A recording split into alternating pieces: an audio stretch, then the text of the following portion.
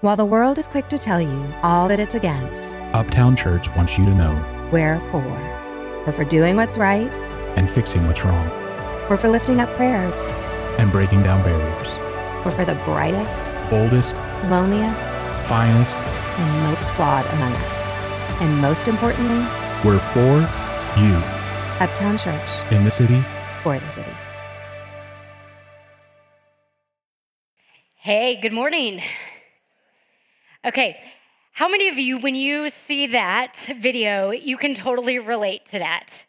Okay, yes, you go to bed at night and you are tired. You've done all your nightly rituals, whatever those are, put all the things on your face, taken all the concoctions, done your breathing exercises, and then you hit the pillow and you cannot sleep. And all of a sudden, those worry demons just rise up within you and you are wide awake, and counting sheep does not work for you. Self-disclosure, I have never been a good sleeper. So that is my rhythm. A lot of nights, I find myself wide awake, cannot sleep, even though I'm exhausted, tossing and turning, asking all sorts of questions. Like, is my 4-year-old gonna get into a good college? I don't know. We'll cross that bridge when we get there. Now, that's me. But I am married to a man. Baby, I love you. But this man can sleep anywhere all of the time. You have a friend or a partner like that? He will do everything they tell you not to do before you go to bed. Like check your email, be on your phone, do your taxes, whatever. This man can do whatever.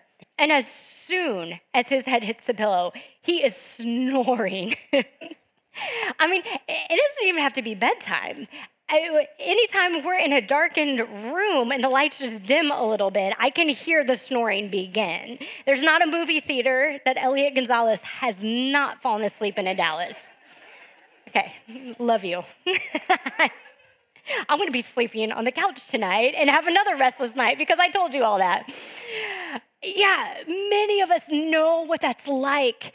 We can't sleep. All the questions in the world. And if that is you, like me, here's the thing, you're not alone. In fact, 50% of all Americans say that they do not get a full night's sleep on a regular basis. 50% of our country says, I do not sleep fully through the night regularly. That's crazy to me.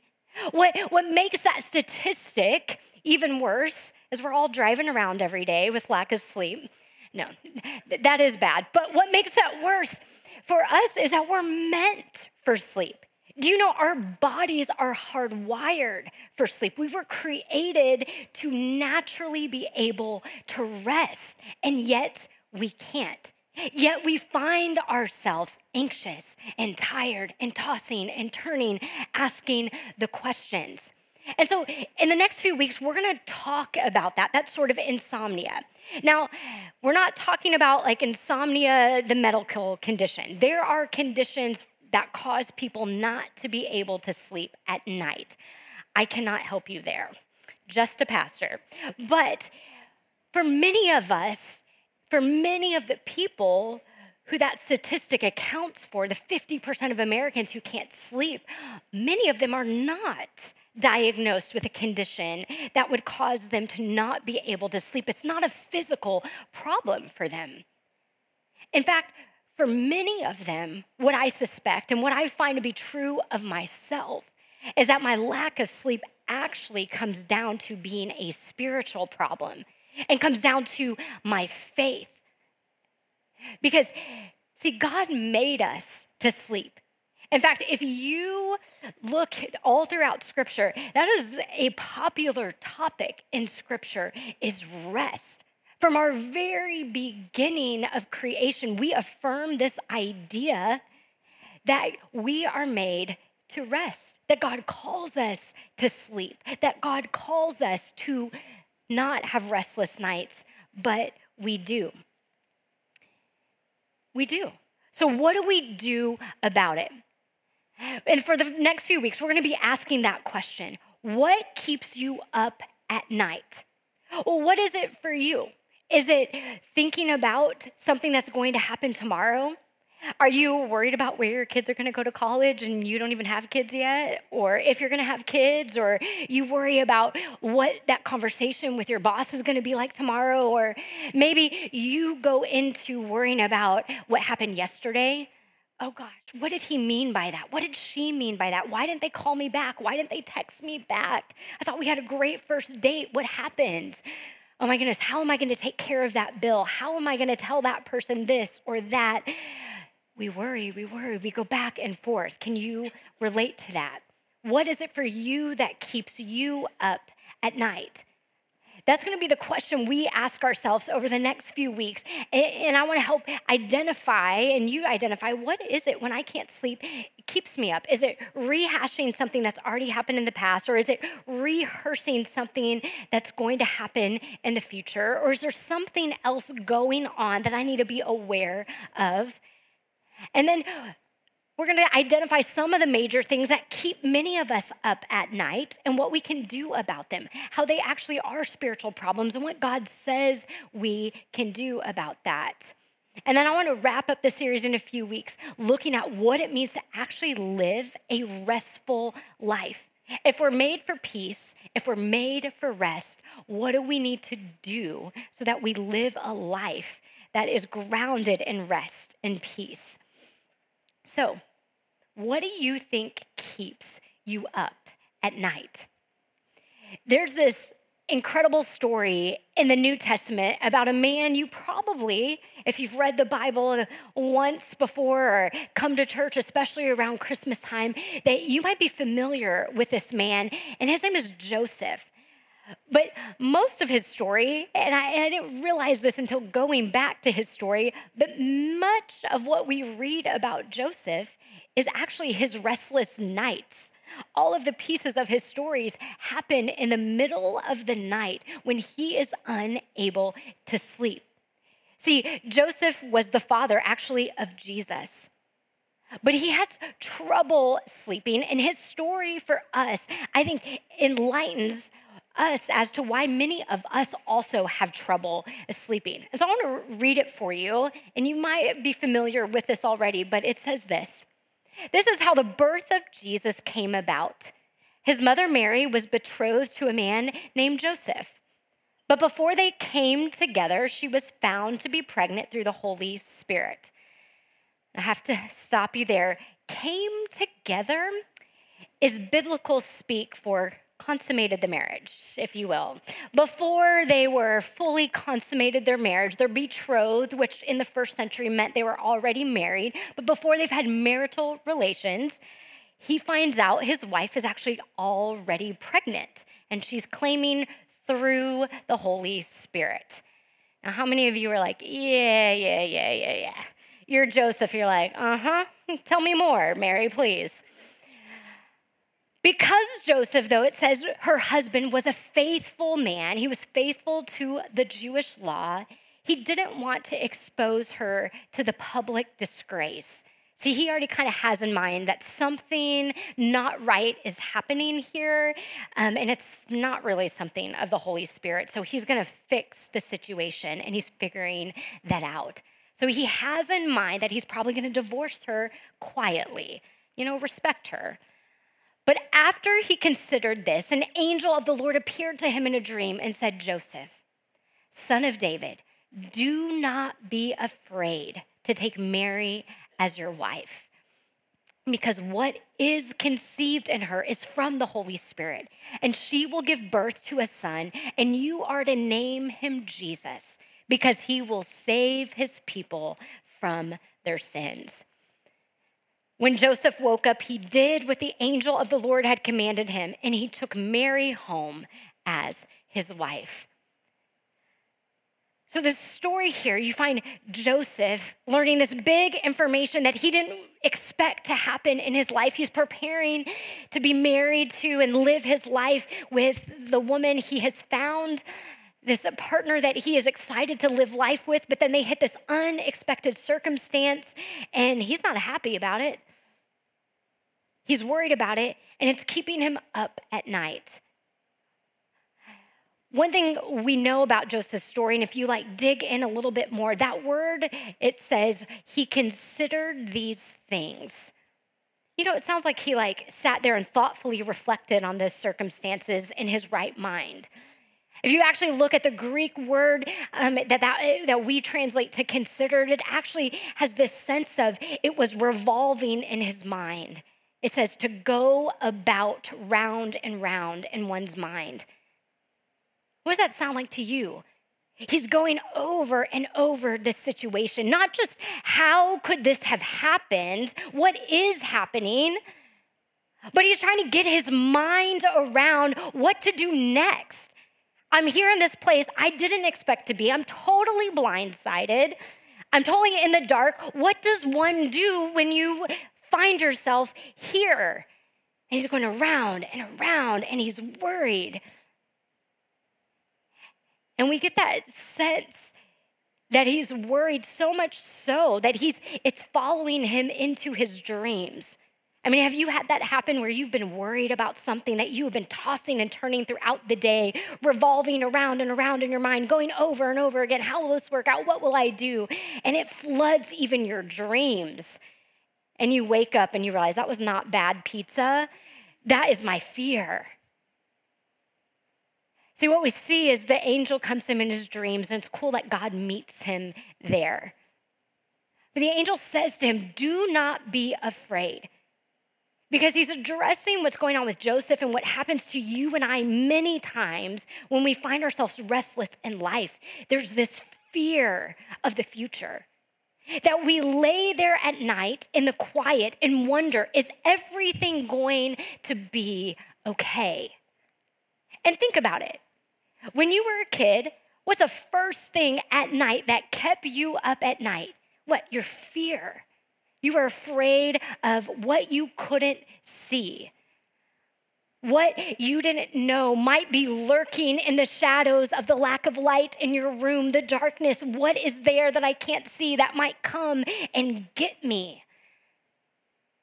And while we grow up and we trade that fear of the dark and maybe monsters lurking in the closet, we trade that for a new kind of fear, don't we? Because we all have this innate human impulse within us to fear what we do not understand, to fear what we do not know. Our brains are working overtime to put pieces together, to try to put a story together about what's happening in our lives. And when we don't have much evidence, when we don't have much to go on, when it feels like we're blindsided or we can't see a few feet in front of us, we begin to spin and fear what is out to get us. And that's exactly what Joseph is doing. He fears the future. What will this mean for Mary? What will this mean for me? I'm a stand-up guy. And now my reputation is going to be ruined. Everything I have worked to build might just fall apart and crumble when people get word of this. What is going to happen? What's going to happen to this child? This child that he thinks has come about in a way he doesn't approve of. He wonders, what's the future of this child? He's spinning.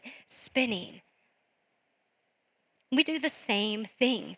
Often we're restless and lack peace and anxious because we are worried about the future. And we begin to rehearse it.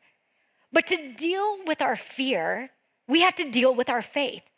See, that's exactly what this angel comes in and does for Joseph. He doesn't say, hey, Joseph, man, I'm going to need you to stop worrying. I'm going to need you to put that fear aside. It's not really valid. No. Oftentimes, our fears stem from something real in our lives. In fact, if we did not have the impulse to fear, many of us may not survive past our childhood. That fear is what causes us to survive. It's a survival instinct, right? It's what makes us know when we get close to a high edge. No, don't jump. And we fear it and step back. It helps us survive for a while. But how many of us know oftentimes what is within us, what we do to survive is not the same thing that will let us thrive in our lives? What keeps us alive may not cause us to move on, transcend, and continue to thrive in our life. So there is this point at which survival is not the highest goal. And that is what's happening with Joseph here. That's what happens with you and I and our fear. For us, it's not about getting rid of fear. That's not today's message. That's not going to happen, in all honesty, because we're wired that way. But what this angel is challenging Joseph to do, and I think what is the challenge for you and I, is to move beyond the fear and to grow our faith. The goal is not to eliminate the fear, but it is to grow and strengthen and deepen our faith. Because faith corrects the narrative we build, the narrative and story we begin to tell ourselves when we're afraid. Because how many of us know this about worry? Worry is this fictional construct that ends up impacting our future reality. Our fear might be based in something that's actually happening in our lives, but when we go down the rabbit trail of fear and worry and go over and over and over and over again in our minds, how many of us know we end up places that in the daylight, we're like, gosh, that's not even, we worry about stuff and we come up with things that just are so beyond our reality, yet it impacts the way in which then we go into the next day and live out our reality. See, the angel knows something here with Joseph. He says, Joseph, you're telling yourself stories. You're beginning to write a narrative that is going to impact your future reality. And he's bringing him back in and saying, do not let worry construct for you a narrative and story for your life that doesn't exist, yet robs you from your reality. He says, that's where faith kicks in. He says, do not be afraid. Trust what God is doing. God is here and God is with you in this. And that's what he needs to hear, and that's what we need to hear, because not only does fear have power when we can't see what lies ahead, but think about it, just even going back to that example from when you're a kid. Fear has power oftentimes because it has this way to isolate us. I was with my 4.5-year-old a few weeks ago, putting him down at night. And, we've kind of moved on, I thought, from being afraid of going to bed in the dark. And I asked him, hey, buddy, why aren't you letting my hand go? And he's like, I don't like to be alone. When I go to bed, it's dark, and then I'm alone. I was like, oh, that's what fear does to us. Not only does it make us think that the worst is out to get us and coming for us, but it convinces us that we are here alone. And the angel tells Joseph, no, you are not here alone. What is happening here, God is very much in the middle of, and God is actually orchestrating. You may not know how the story goes, but God does, and God's with you. Trust. Let your faith be greater than your fear. I think for many of us, that's what we need to hear, that we have fears, they're real, but that there is something greater than your biggest fear. What is it for you? What is your biggest fear? Do you believe that there is something greater than that? Or does fear get the last word? That's where Joseph is being challenged in this rehearsing of the future. Is my faith what drives my life, or is my fear keeping me stuck here outside of peace? One thing I love is that Jesus, later on, we know that Joseph goes on and he takes Mary as his wife and he trusts in faith. And think about that just for a second. If he would not go on and have trusted that God was in this, what would that mean for you and I? A story that has such a big impact. Where would we be in this Jesus movement if Joseph had not leaned in and trusted God and leaned into faith over fear? Later on, Jesus comes along and he's talking to his disciples and he gives this teaching in Matthew.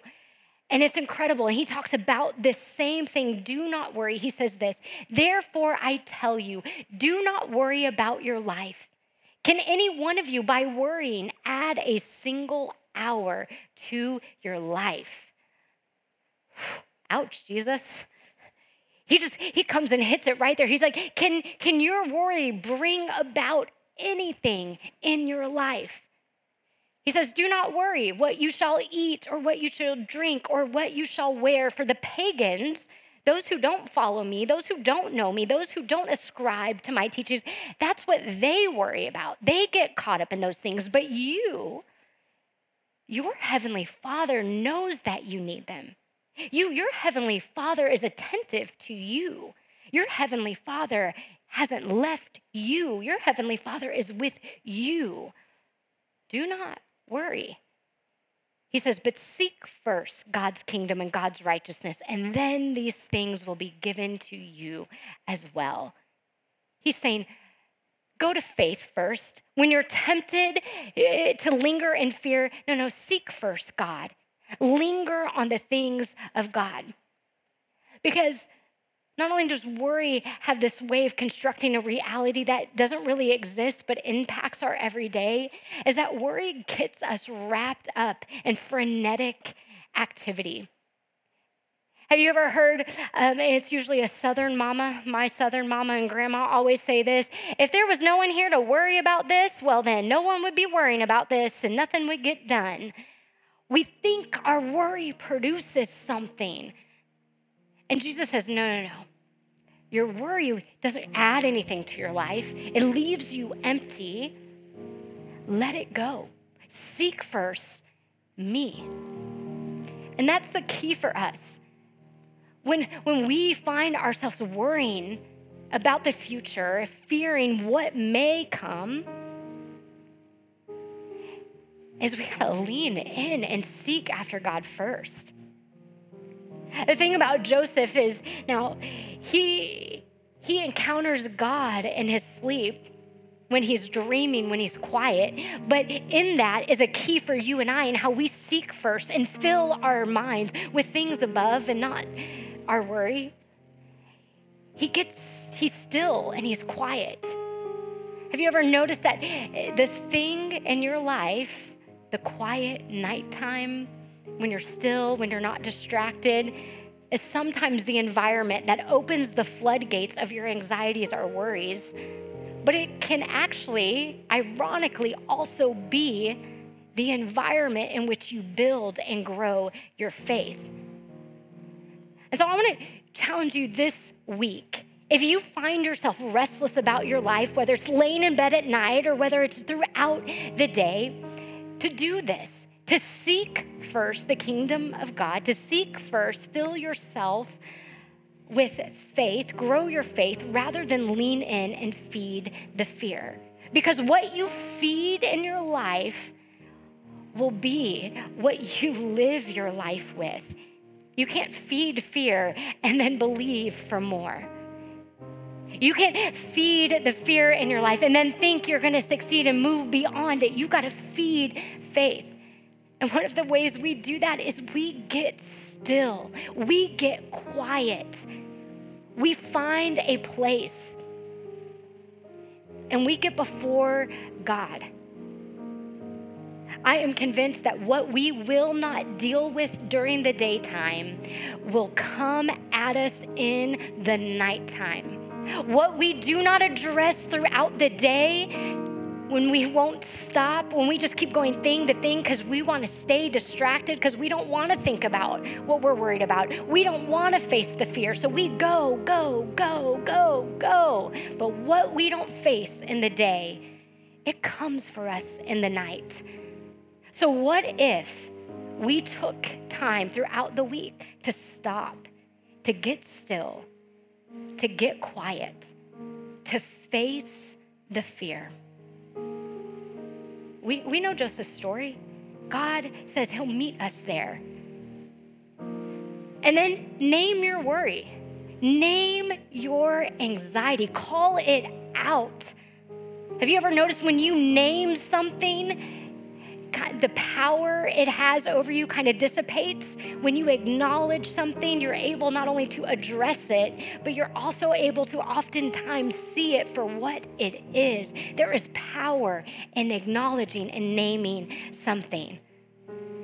I love how Peter says it like this. He says, you can come to God and cast all of your anxiety on God because God cares about you and God is already there. So get still, get quiet, name the fear. Give it to God. And then finally, what if then you listened for God? What does God have to say about this? Now, for you, this may not be hearing an audible voice. For many of us, that's not how it works. Or it may not even be like Joseph, an angel appearing in your dreams. Wouldn't that be nice? But for many of us, what that means is to set our minds and our focus and our attention on God. And I love how the psalmist says it like this. He says, I lift my eyes up to the mountains. Where does my help come from? My help comes from the Lord. And it's not up there, but he says it comes from the Lord who's the maker of heaven and earth, the one who's brought about everything. That is my source. And when he says I lift my eyes up, it's not just simply looking at something. It is this idea of perception. I perceive that my help, that my hope, that my life is grounded in God, the one who is the maker of all things. He is my source. That's what feeds the fear, or feeds the faith, not the fear. And then he says this, he says, the one who watches over you will not sleep or slumber. Indeed, God, the one who watches over all of Israel, will neither sleep nor slumber, but keep watch over your life now and forevermore. Listening to God, leaning into this truth, that our source of all of our life is God. Building that faith that God is the one who's so attentive to our lives and our every action, our every moment, that God doesn't even sleep, that God doesn't even slumber, that God is awake so you don't have to be. God is awake so that you can rest and sleep at night. Friends, what would it look like for you this week? What would it look like for all of us if this week, when we find ourselves restless about our lives, we go to God instead? That we believe the faith, build our faith over our fear. That we begin to be still and quiet throughout the day so those demons of anxiety and worry don't get us at night. That we name all of our worries and concerns before God because God cares for us. And that we focus on what is the truth about our lives. That God is with us because God is for us. And God never sleeps nor slumbers and is creating for us a future we cannot think or imagine. That God's the one who holds it all together, not you.